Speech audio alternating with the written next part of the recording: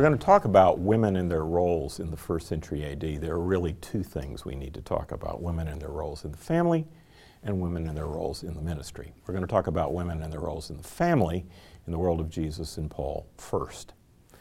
First thing you need to know about the context is all of these cultures that the New Testament talks about were patriarchal cultures. That is, they were male-dominated cultures. So the structures of society, the structure of marriage, the structure of property, everything was geared towards a male-centered kind of world.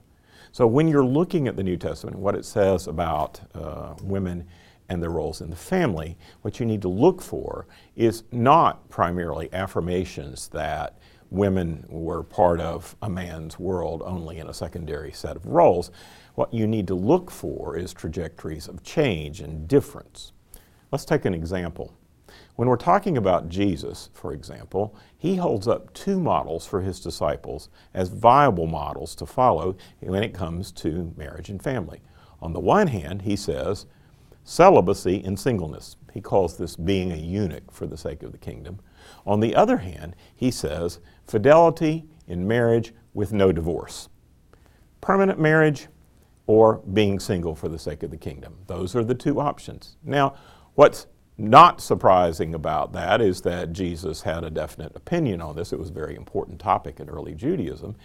What is surprising about that is his exaltation of the viability of being a single person for the sake of the kingdom. And that's something pretty new, really, because most early Jews thought that that commandment back there in the Old Testament, be fruitful and multiply, it was a commandment on every able-bodied Jew, male and female.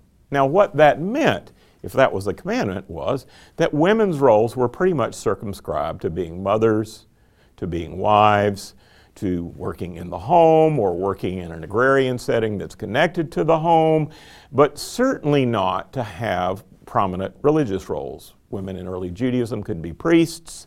We don't see them as rabbis. We don't see them as teachers in various settings. They are pretty much confined to what we would call domestic roles. Enter Jesus. What Luke 8:1-3 tells us about Jesus is simply this: that Jesus had traveling female disciples like Mary Magdalene, Joanna, the wife of Chuza, and Susanna, as well as male disciples. So what's new is not male disciples. What's new is female disciples. So far as I can tell, before Jesus, there is no evidence of women as disciples up to that point.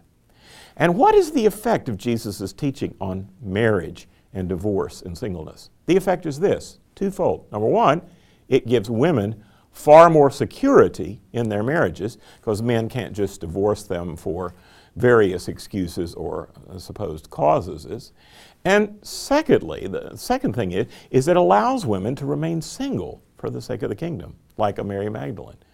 This is important because it means that roles outside of the home are clearly opened up to such women who are not simply a wife, not simply a daughter, not simply a mother, but something other or even more than that.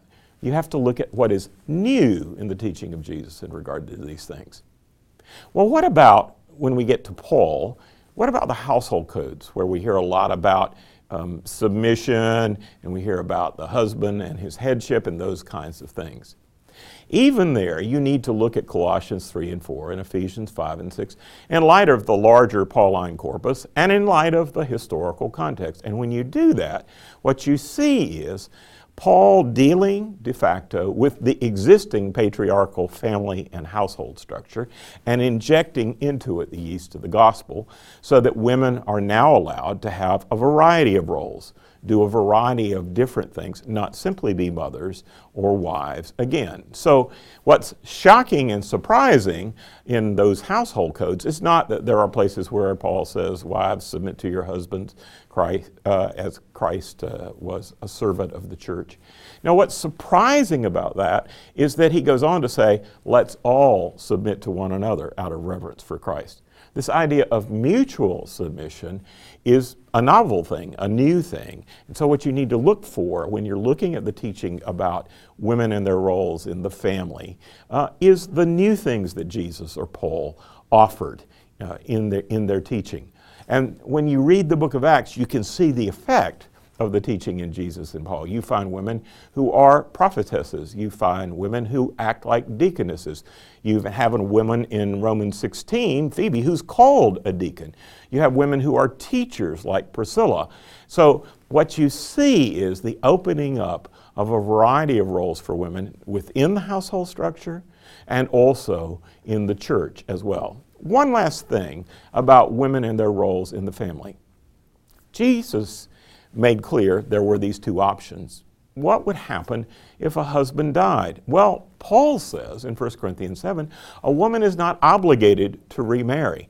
She can remain single for the sake of Christ, or if she's going to remarry, she should remarry in the Lord. In the Lord.